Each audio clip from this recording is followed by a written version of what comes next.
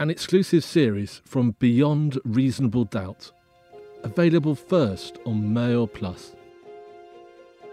Last Days of Diana. Obviously, the accident just happened. The horn was still going on and there was nobody around the wreckage. The phone went. It was my duty officer at Buckingham Palace to tell me that Dodi was dead and Diana was dying. And just for that millimetre of a second, my heart dropped. And I had to turn away. We tried to get her heart going again, but after several attempts, her heart did not start again.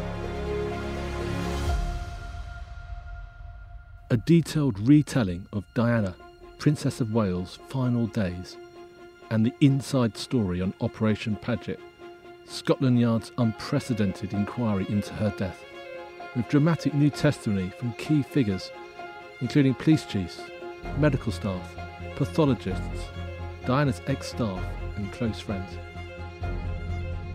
It is absolute black and white, horrendous murder. There was a particular reference made to Prince Charles, so I did have to go and see Prince Charles at St James's Palace. Not the most efficient way of organising a murder.